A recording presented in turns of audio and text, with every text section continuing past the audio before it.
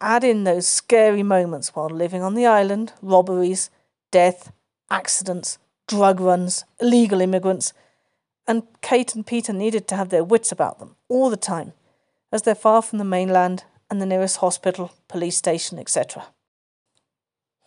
Welcome back to yet another book in the Read the World Challenge. Country 15, Another Small Island, the Bahamas, Life on a Rock by K.A. Albury. Kate and her husband Peter are accepting a job of running an island in the Bahamas. Their job's to run the day-to-day ins and outs of a tourist destination.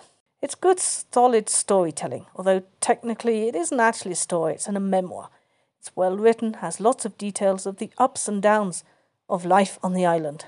It's a delightful light read, most of the time, as there's some dark moments as well. Kate does a good job of detailing her 5 years on a rock, as she calls it.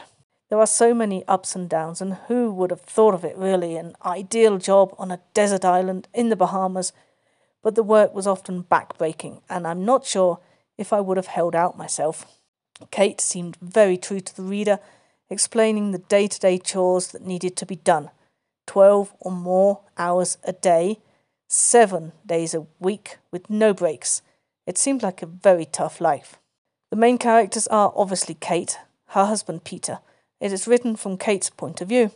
There are lots of other characters in the memoir, but they don't have a large part, so you don't really get to know them.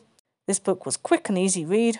My favourite part was when Kate was telling her readers about the adventures with her horse.